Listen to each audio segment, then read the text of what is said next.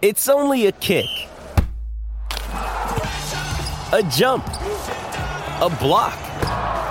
It's only a serve.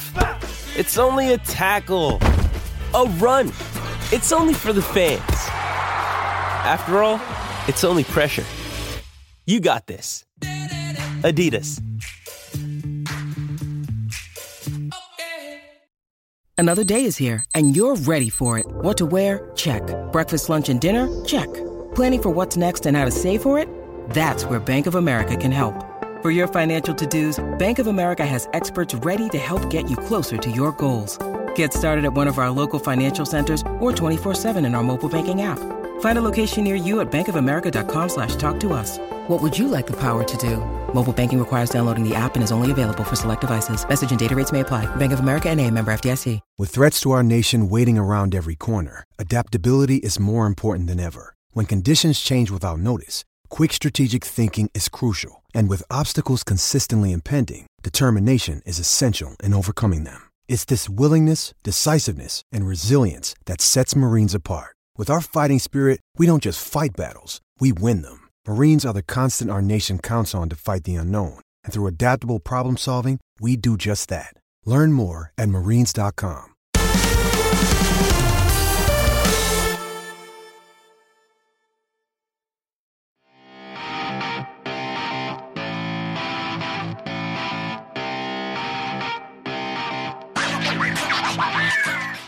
Good morning, good afternoon and good evening. It's Wednesday, the pot of tea is on the go, it's been drunk. We're going to take a deep dive into the decade that we bizarrely call the noughties and to the football of its time. This is the Noughties Nostalgia Podcast, this is episode 22. Now on today's show we're going to take a dive into the Super Sundays from 2004 until the end of the decade. Table Never Lies goes to Italy and to 2001, but first we're going to Spain and to one of the best teams of the 2000s. That team isn't Real Madrid, no, it's not even Barcelona, it's not Deportivo, it is of course Valencia. Now, in the aftermath of the Spanish Civil War, Valencia with striker Edmundo Suarez was firing in the goals. They were supremely successful in the 1940s, a period that captured them 3 La Liga titles, a Copa del Rey, and an appearance at 3 more cup finals in Spain. Their 4th league title came in 1971 when an away win in Barcelona sealed a 4th league title on a head-to-head record, but they hadn't won the league since. They were shockingly relegated in 1986 for a season before bouncing straight back to La Liga in the times of Real Madrid dominance in the 80s and Cruyff in the 90s with the Dream Team in Barcelona. They returned to prominence in 1999 under Claudio Ranieri with a Copa del Rey title. They had an absolutely superb team. You had Adrian Ilié up front and Claudio Lopez behind him.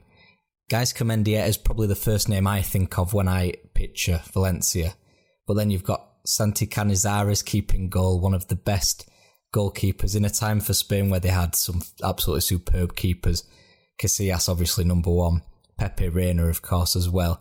Javier Navarro, which we spoke about last week in our Sevilla section of the podcast, and Juan Fran also played at their hometown clubs with Jocelyn Angloma in defence bombing on down that right wing in a wing-back role.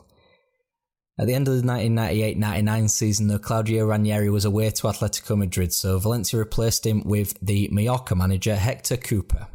Cooper's Mallorca's side had lost to Valencia 3-0 on the final day, which in turn ensured Champions League football for Valencia. Their only previous season in the Champions League was in 1971-72, which ended in a second-round exit to a Hungarian team that I'm not even going to pretend to be able to pronounce. So, the bedrock of the team that we know today began to be formed in that summer of 1999. Keely Gonzalez was signed from Real Zaragoza, who's one of my favourites. Mauricio Pellegrino was signed from Barcelona at the back to solidify the defence there, as well as David Albelda from Villarreal in the midfield. Valencia experienced an exceedingly slow start and were in the relegation zone after their first 4 losses of the season back-to-back. They were in the relegation zone in November, but they kicked on. They improved upon 4th under Ranieri the previous season with 3rd place, and they held their own in Europe as well. The previous year's finalist Bayern Munich, 2 draws in the first group stage. They'd gone toe-to-toe with Bayern, and from one former finalist to another they faced Manchester United. They lost in Manchester to the champions, but got a point at home in the 6th match day of the second group stage. That point, alongside Fiorentina's inability to win, was enough to qualify them for the quarter-finals, the furthest they had ever gone in European competition. They faced Lazio in the quarter-finals, and it was new frontiers for both sides really, but Valencia, they led by 2 inside just 4 minutes. They'd win 5-2 at home, winning it 5-3 on aggregate, booking a place in the semi-finals with Barcelona. Barcelona had an absolute glut of talent with Overmars, Kluivert, Rivaldo, Puyol, etc, etc, etc. But it would be another 5-3 aggregate win. Miguel Angolo picked his moments to score in the Champions League. He only scored 4 times in the tournament, and those were twice against Lazio and 2 more against Barcelona. He would start the final in Paris up top with Claudio Lopez in a diamond formation from Cooper. He had Gerard Lopez at the tip with Gaisca Mendieta and Keely Gonzalez shuttle him. Valencia, though, would lose thanks to a Fernando Morientes header and that phenomenal Steve McManaman scissor kick and a Raul third late on when Valencia were pushing for the win. But we took it to the fans. What we asked on Twitter at whatif_YouTube what our fans' memories of Valencia was, and we got a response from at Maracas Flute, who stated, Valencia's squad in the early 2000s was absolutely wonderful. A dreamy midfield with Baraya and Albelda holding the centre, unbelievable talent of Aimar Mendieta too, but my favourite was Keely Gonzalez, who scored at least twice from impossible angles in the Champions League games. He also went on to state that he asked Spanish football expert Alvaro Romeo about Valencia, but Romeo stated that the recruitment and youth came together at the right time in a perfect blend. Jocelyn Angloma was one of his favourites, bombing on, as well as El Raton Roberto Ayala performing the dark arts at centre-half, and he states that so many names of the time that are evocative of the football, including Gerard Lopez. Emi Banchu follows up with Adrianile being nicknamed the Cobra by Ranieri, and it brought about a discussion that have nicknames fallen out of the game, and I know it's not a nickname, but Zlatan for me I think's taken on a higher meaning than just a name. It's more like a brand now, and people don't call him Ibrahimovic, they just call him Zlatan. So that's my suggestion for that discussion. Anyway, we push on. A few names mentioned there would join throughout the 2000-2001 season. Pablo Aimar in central attacking midfield would join Ruben Baraya behind him, and Roberto Ayala even further behind him. Now, alongside Mendieta, these three are probably the names that I think of when I think of Valencia first. Vicente as well, who also joined, cannot be discounted, and he was up there for top scorers for the club the following season. Also, Pablo Aimar was absolutely phenomenal on Championship Manager 2001 too. Put him with Vincenzo Montella of Roma and you've got an absolute dream team, so load the game up and put them two together and you'll doubtlessly win numerous Champions Leagues. Anyway, John Carew, he joined the lineup, as well as Didier Deschamps, who I had no recollection of whatsoever playing for Valencia, but the club was ransacked. Claudio Lopez went to Lazio, Gerard Lopez went to Barcelona. Fran Farinos went to Inter Milan, a central defensive midfielder who played in the 2000 final against Real Madrid. Valencia, though, were breezed through both group stages, matching Manchester United in the last 16 with a couple of draws. Their only loss came in a dead rubber away at Olympiacos in the first group stage. Arsenal would push them the closest, but that man, John Carew, Aston Villa legend, got the crucial late winner in the Mestalla in an away goals victory. Valencia moved on to the semi-finals again. They met more English opposition in Leeds, and now, of course, as we all know, Valencia would go through. It was goalless in Yorkshire, but they obliterated Leeds in Spain. 3-0 and another final, and again it was Bayern Munich. They'd drawn twice the previous season, and they did so again. All 3 games finished 1-1. Gaisca Mendieta's early penalty was equalised by one of his own from Stefan Effenberg. And in the final kick of the game, Maurizio Pellegrino missed the crucial kick, and Bayern won 5-4, a German team winning on penalties, no surprise, etc, etc. But the season wasn't over there. They still had 3 games to go in La Liga. They were third and 3 points ahead of Barcelona in 5th, with Mallorca as a buffer in the 4th and final Champions League spot. 4 points were needed. But in perhaps on paper the easiest game away at Racing Santander, Gaisca Mendieta had to salvage a late 1-1 draw, so Valencia were left with a home tie against Deportivo and a shootout at the Nou Camp against Barcelona on the final day. Roy Mackay would of course win for Deportivo, as they comfortably finished in second place, not following up on their La Liga triumph in 2000, which left Valencia and Barcelona separated by just 3 points. going into the final game. This is the £20 million match of England before that was even dreamt of a couple of seasons later. Valencia's plus 22 goal difference met Barcelona's plus 20, but that simply didn't matter because La Liga ruled on head-to-head. So we go back to January the 19th, 2001. Frank de Boer's early goal in the Mestalla was enough for a 1-0 win.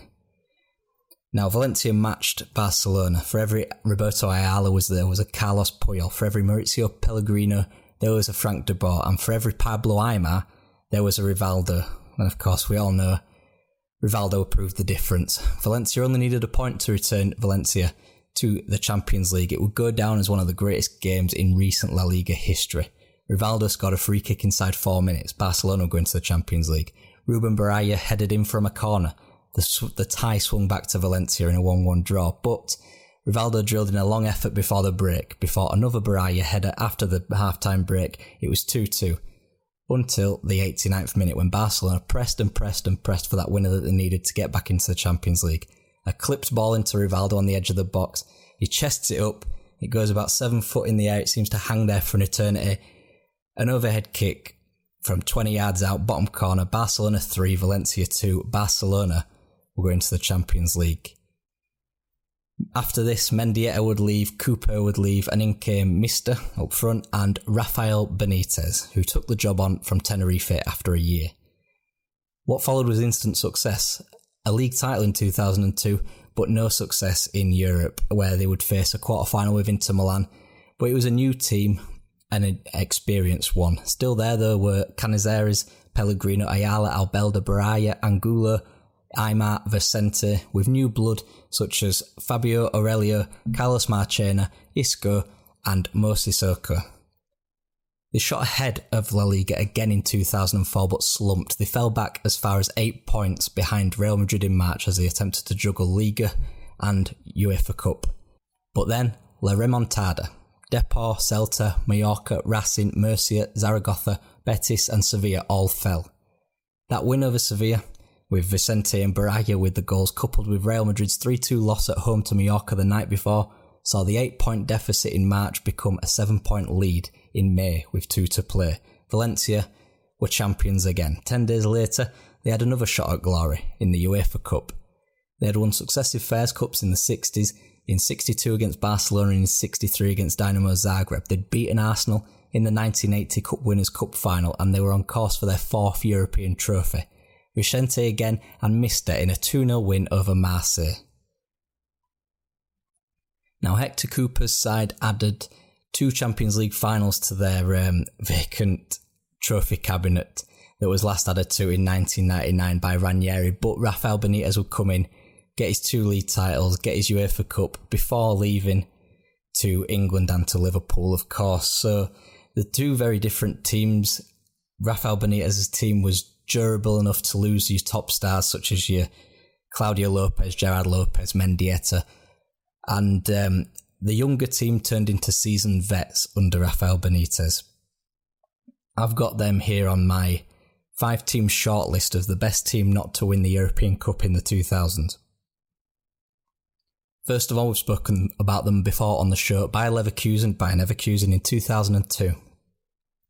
I believe it came too early for them with Dimitar Berbatov up front, who was still quite young. Michael Ballack was taken from them far too soon in his prime, who would then go on to Bayern Munich. Of course, you had Ramelow, Zeriberto, Basturk in a quite exciting midfield, Hans-Jörg Buttier, goal-scoring goalkeeper, and Lucio at the back, who was one of my favourite centre-halves at the time.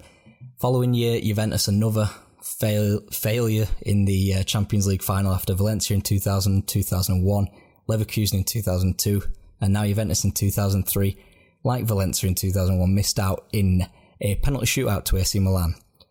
They had, of course, Buffon, in net, Thuram, Zambrotta, Tudor, midfield of Davids, Nedved, Conte, Camoranesi, up front David Trezeguet we'll be talking about later on, and Alessandro Del Piero. I think it's caught between 2 eras, and perhaps if that final came, perhaps in Buffon and Thuram's first season in from Parma, they would have done something there, but name for name, I'd say that's the best team on this list. Arsenal in 2006 is my next one. losing, of course, to Barcelona in the final in Paris there, a lot like Valencia in 2000.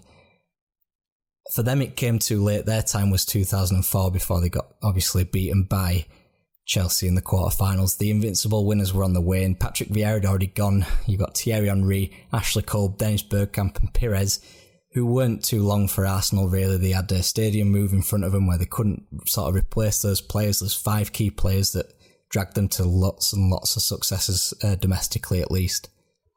And Chelsea in 2008, and like Arsenal, it came too late for them. In terms of management, they kept roughly the same team, but Avram Grant had succeeded Jose Mourinho quite controversially earlier on in the season, and your likes of Petr Cech, who was the best goalkeeper in the world at that time.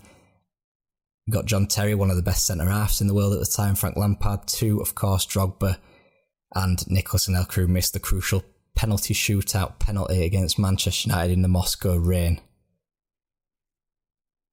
Now, of course, Valencia are in financial turmoil. They've been angling for a move away from the old Mestalla to the new Mestalla for what seems an eternity now. And they've having sold all of their best players like Ferran Torres, etc., etc., a couple to Villarreal as well.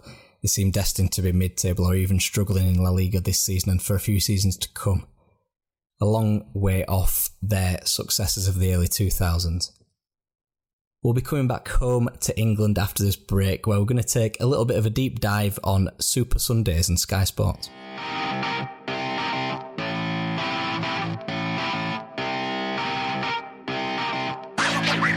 Welcome back. So in 1992, Sky Sports acquired a monopoly over the Premier League, the newly formed Premier League, and televising all of its games. This would remain in place until 2007, where the likes of Setanta, ESPN, and now BT Sport also co-share the rights, as well as Amazon, of course. So this weekend we had the biggest Super Sunday ever, which was 4 games of varying degrees of quality. Let's say Southampton beat Sheffield United 3-0. We had the 2 league leaders, Spurs and Liverpool, drawing away 1-1 to mid-table to low-ranging teams in Crystal Palace and Fulham, whilst Arsenal continued their brilliant home form, losing 1-0 at home to Burnley, albeit with Aubameyang getting on the score sheet.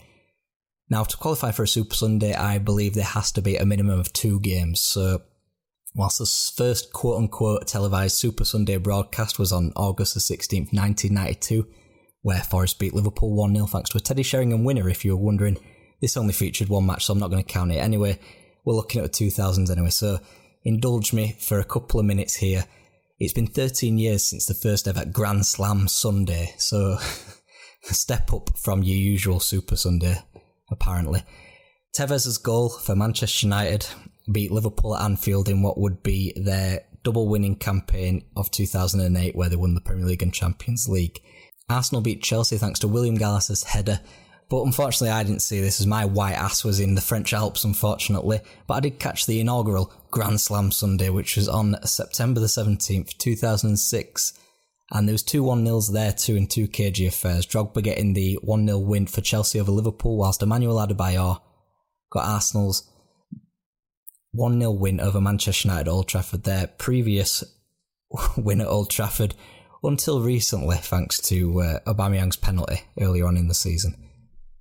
Now, the hallmarks of a Grand Slam Sunday, they do have to be, for me, part of the big 6 or top 4 at the time.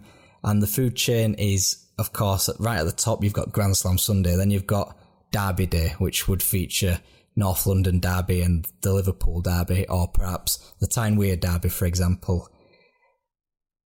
I'd allow the West Midlands Derby, the Second City Derby, that's in the upper echelon for me. But like your Blackburn versus Burnley, that's definitely a rung above for me. Anyway, I'm going to trust Wikipedia here, where it states on the Super Sunday page that from the 2004-05 season, where we will be collecting our data from, Super Sunday began to show 2 games, although I'm fairly certain it was before this. It had to be, surely. I mean, let me know if you remember any Super Sunday with 2 or more games before 2004. Anyway, but with info being sparse on the old www, we push on. Our first Super Sunday, as we believe it to be, was Everton 1, Arsenal 4. The Invincibles continue their long reign, But their reign would, of course, be over that season in 2004-05 with Chelsea winning the title. And Chelsea would feature in the second match, beating Manchester United 1-0 thanks to Ida Gudjohnsen in Jose Mourinho's first match at Stamford Bridge. Now, the best Super Sundays, I've got a couple from that first season. 2004, the Invincibles' dream would die on game 49 or game 50.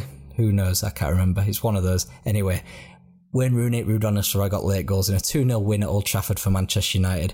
But what drags it down really is a 0-0 between Southampton and Birmingham, which was apparently pre-drinks that day on the 24th of October, 2004. A month later, though, we had another dramatic win between the two of the big four sides at the time. Neil Mellor scoring late on for Liverpool against Arsenal. Arsenal's, Premier League dreams drowning at this stage.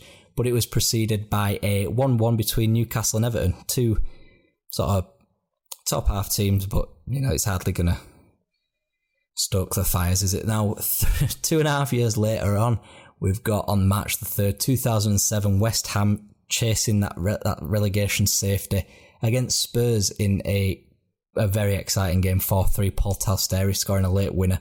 What a player he was on FIFA 06, by the way. And that was preceded by Bolton 1, Blackburn 2, which, again, could be in a derby day, but, again, that's a derby that's like lower echelons of that. And another one that could qualify for our derby day section, September the 20th, 2009. Chelsea 3, Tottenham 0, which had to follow probably the best Manchester derby that I've ever seen anyway. 4-3, Michael Owen scoring the winner, etc. Craig Bellamy, Darren Fletcher scoring multiple goals in that game. One of the best Premier League games, full stop, never mind Manchester derbies. Now let's get on to the worst Super Sundays. I mean, there's quite a few of these, as we'll discuss later on. January the 16th, 2005. Fulham 1, West Brom 0 was followed by Middlesbrough 1, Everton 1, which sounds... The only thing going for it is a late Papa Bouba Diop winner for Fulham against West Brom. And our first goalless Super Sunday came on April the 22nd, 2007, between Newcastle and Chelsea in the opener and Aston Villa and Portsmouth. At least it must have been sunny outside of it being in April, unlike in November the 23rd, 2008, where Tottenham beat Blackburn 1-0, West Ham beat Sunderland away 1-0, 2 early goals, dark nights, utter shambles. Anyway, I found a least goalier one than that. February the 8th, 2009, the North London derby finished 0-0. I haven't got any recollection of that match unless somebody else has, I don't know. Tottenham were up and coming, Arsenal were continuing that top 4 trophy run, and it was followed by West Ham 0, Manchester United 1, with Ryan Giggs scoring the only goal of the game from the corner. And that was the day before I turned 16, so happy birthday to me. And now, last entry into this section. Bolton lost to Blackburn 2-0 at home. Stoke beat Portsmouth 1-0. I only include this from November the 22nd, 2009, as it is sandwiched in between a game that wasn't selected. And that was Tottenham's 9-1 win over Wigan. I mean, come on. I mean, obviously you need a bit of foresight for this, but Tottenham versus Wigan probably on paper isn't an exciting game. But still, Jermaine Defoe scoring 5 goals in that game, it's now historic. The final Super Sunday of the 2000s, we got a bog standard Super Sunday. Arsenal beat Aston Villa 3-0. Manchester United beat Hull City 3-1. Late wins for both, and which for me is indicative of the Super Sunday concept. You get the amazing hype all week, the big flashy video packages on Sky Sports and every single ad break going. And it's slowly deflated with games that are usually contain some big teams, Manchester United and Arsenal here, for example, against usually lesser opposition, and it almost always ends up with wins for the big teams, especially in the 2000s when we had quite high points tallies with United and Chelsea and Arsenal all getting 90 points, and second place then reaching a then record of 86 with Liverpool in 2009. Sky would go on to bloat this concept to 3 games, sometimes with the advent of the 12pm, 2:15 and 4:30pm kickoffs, and before the advent of COVID, which made us sit through 2 blocks of 4 in a row, but usually there'd be some form of channel hopping going on from BT 12 and 3 to Sky with their Saturday night football from 5:30 to 8. So these days are probably numbered with COVID vaccine and a potential return to pay-per-view in 2021, which nobody wants to see, especially at £14.95. We'll be going back to the football in his best guys Serie A 2001-2 season, where we'll be looking at the Serie A table that was 19 years ago today.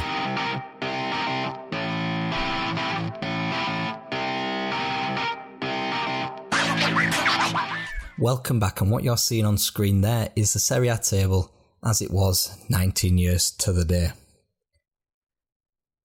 We've got Venezia, Parma, Fiorentina and Lecce all in the relegation spots, whilst AC Milan and Lazio occupy the Europa League or UEFA Cup spots, whilst Roma, Juventus, Inter Milan and, who is that up there, Chievo, Verona are in the Champions League spots. And it is Chievo where we have our correspondence, as at Maracas Flutes again writes in, the things that leap out at me that I remember well are the flying donkeys of Chievo, made sweeter because Hellas went down.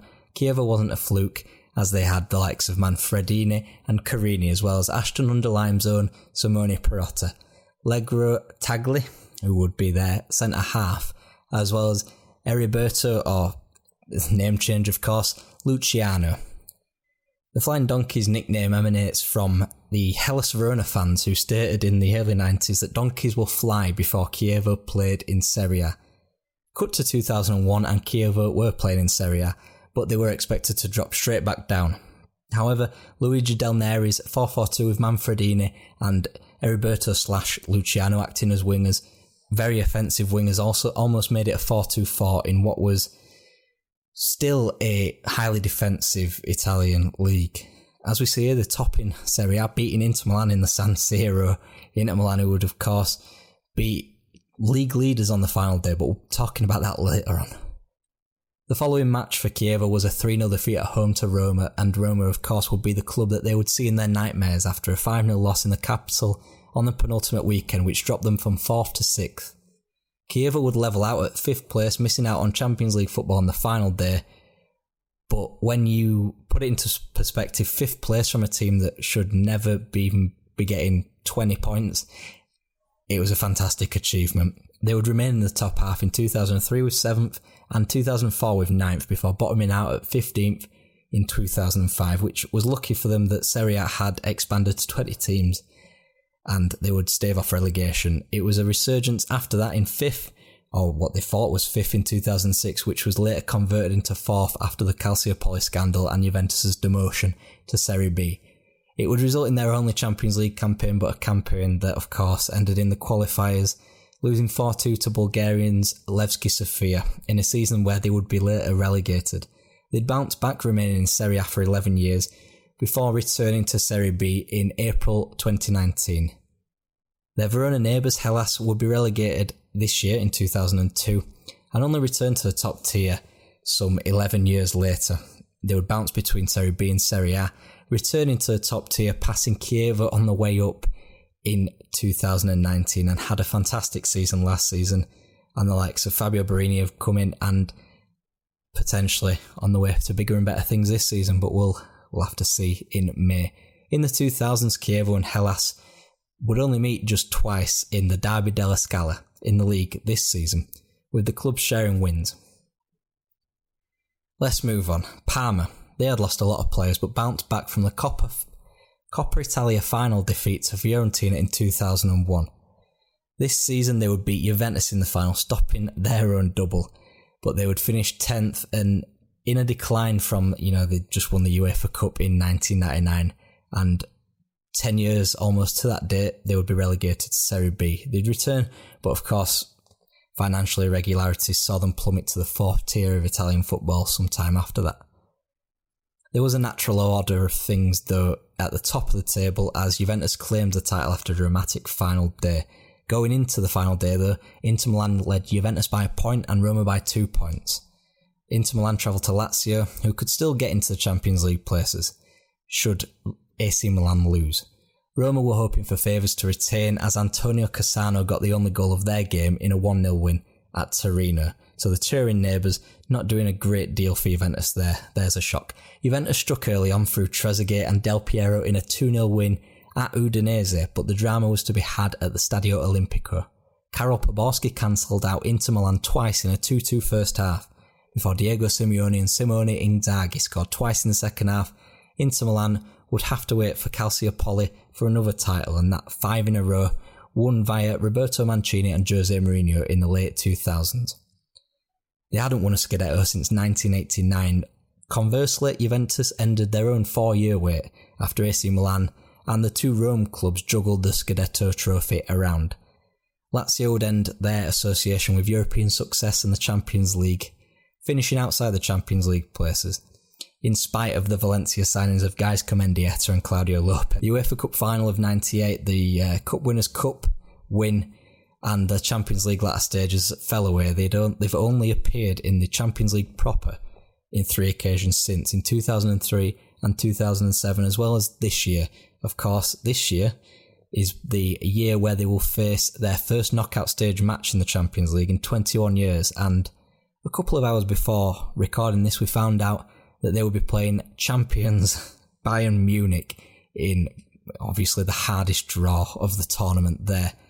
Maracas Flute also writes in that Dario Hubner was doing the business still, and spoke about the decline of Venezia, who was a staple of the Gazzetta. But let's start with Hubner there. He was a top scorer alongside David Trezeguet at 24 goals at the ripe old age of 34 going on 35. He was Piacenza's striker, and they had bounced back, and in the 90s they were probably more of a Coventry City, constantly surviving the exploits of relegation, and the Lone Star of Enzo Maresca the following season wouldn't be enough to stave off relegation once more. Hubner couldn't do the business either. They would go down the following season. They've since fallen down into Serie D, and through a bankruptcy currently reside in Serie C. And now Venezia, they had staved off relegation in 99, 3 points ahead of safety. They will be relegated in 2000. They bounced back, and this is their first season back, but they would be going straight back down again, akin to, if we're going to put this in Premier League terms, akin to a West Brom from a few years later on, bouncing back and forwards. They would finish with just 18 points, and a team that were perhaps in a sharper decline were probably Fiorentina. The likes of Batigol and the Champions League days were over. Even the 2001 Coppa winners with the likes of Francesco Toldo, Enrico Chiesa, Angelo Di Livio and Manuel Rui Costa couldn't save them this season. They finished 17th. They went down to Serie C too, thanks to bankruptcy, and they would only be back after successive promotions, a couple of name changes, and a promotion playoff with Serie A's Perugia meant they would return in a couple of years' time. They've been in the top tier ever since and returned to a Coppa Italia final in 2014, and indeed the Champions League in successive seasons in the late 2000s. They would go out in the groups in 2008 and followed it up with a last 16 tie against Bayern in 2010, which, thanks to Bayern's getting to the final, they would be dumped out of, which could be an omen for Lazio going into February and March as ties with the German champions and of course European champions. But enough of that doom and gloom. After this short break, we've got the final 2000s trivial teaser of 2020.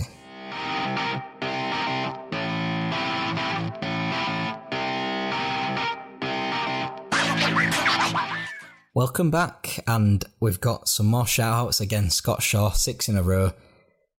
Surely you're using Google, mate, but let's move on from that. We've also got a new challenger, Charity Shops Finds, at shirts_original on Twitter, who both got the correct answer, and it was Stuart McCall.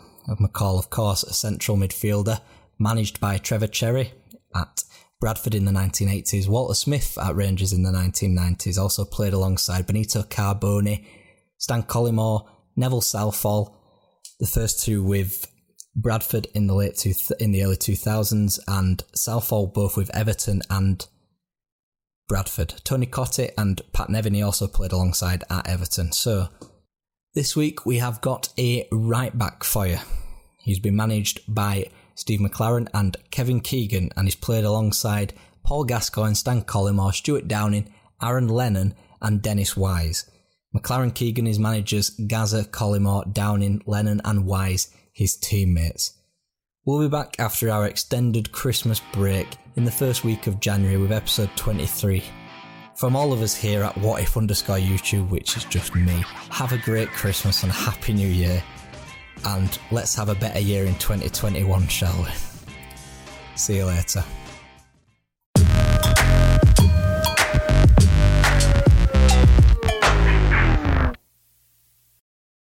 Sports Social Podcast Network. It is Ryan here, and I have a question for you. What do you do when you win? Like, are you a fist pumper, a woohooer, a hand clapper, a high fiver? I kind of like the high five, but if you want to hone in on those winning moves, check out Chumba Casino. At ChumbaCasino.com, choose from hundreds of social casino-style games for your chance to redeem serious cash prizes. There are new game releases weekly, plus free daily bonuses. So don't wait. Start having the most fun ever at ChumbaCasino.com. No purchase necessary. VGW Group. Void where prohibited by law. See terms and conditions. 18+.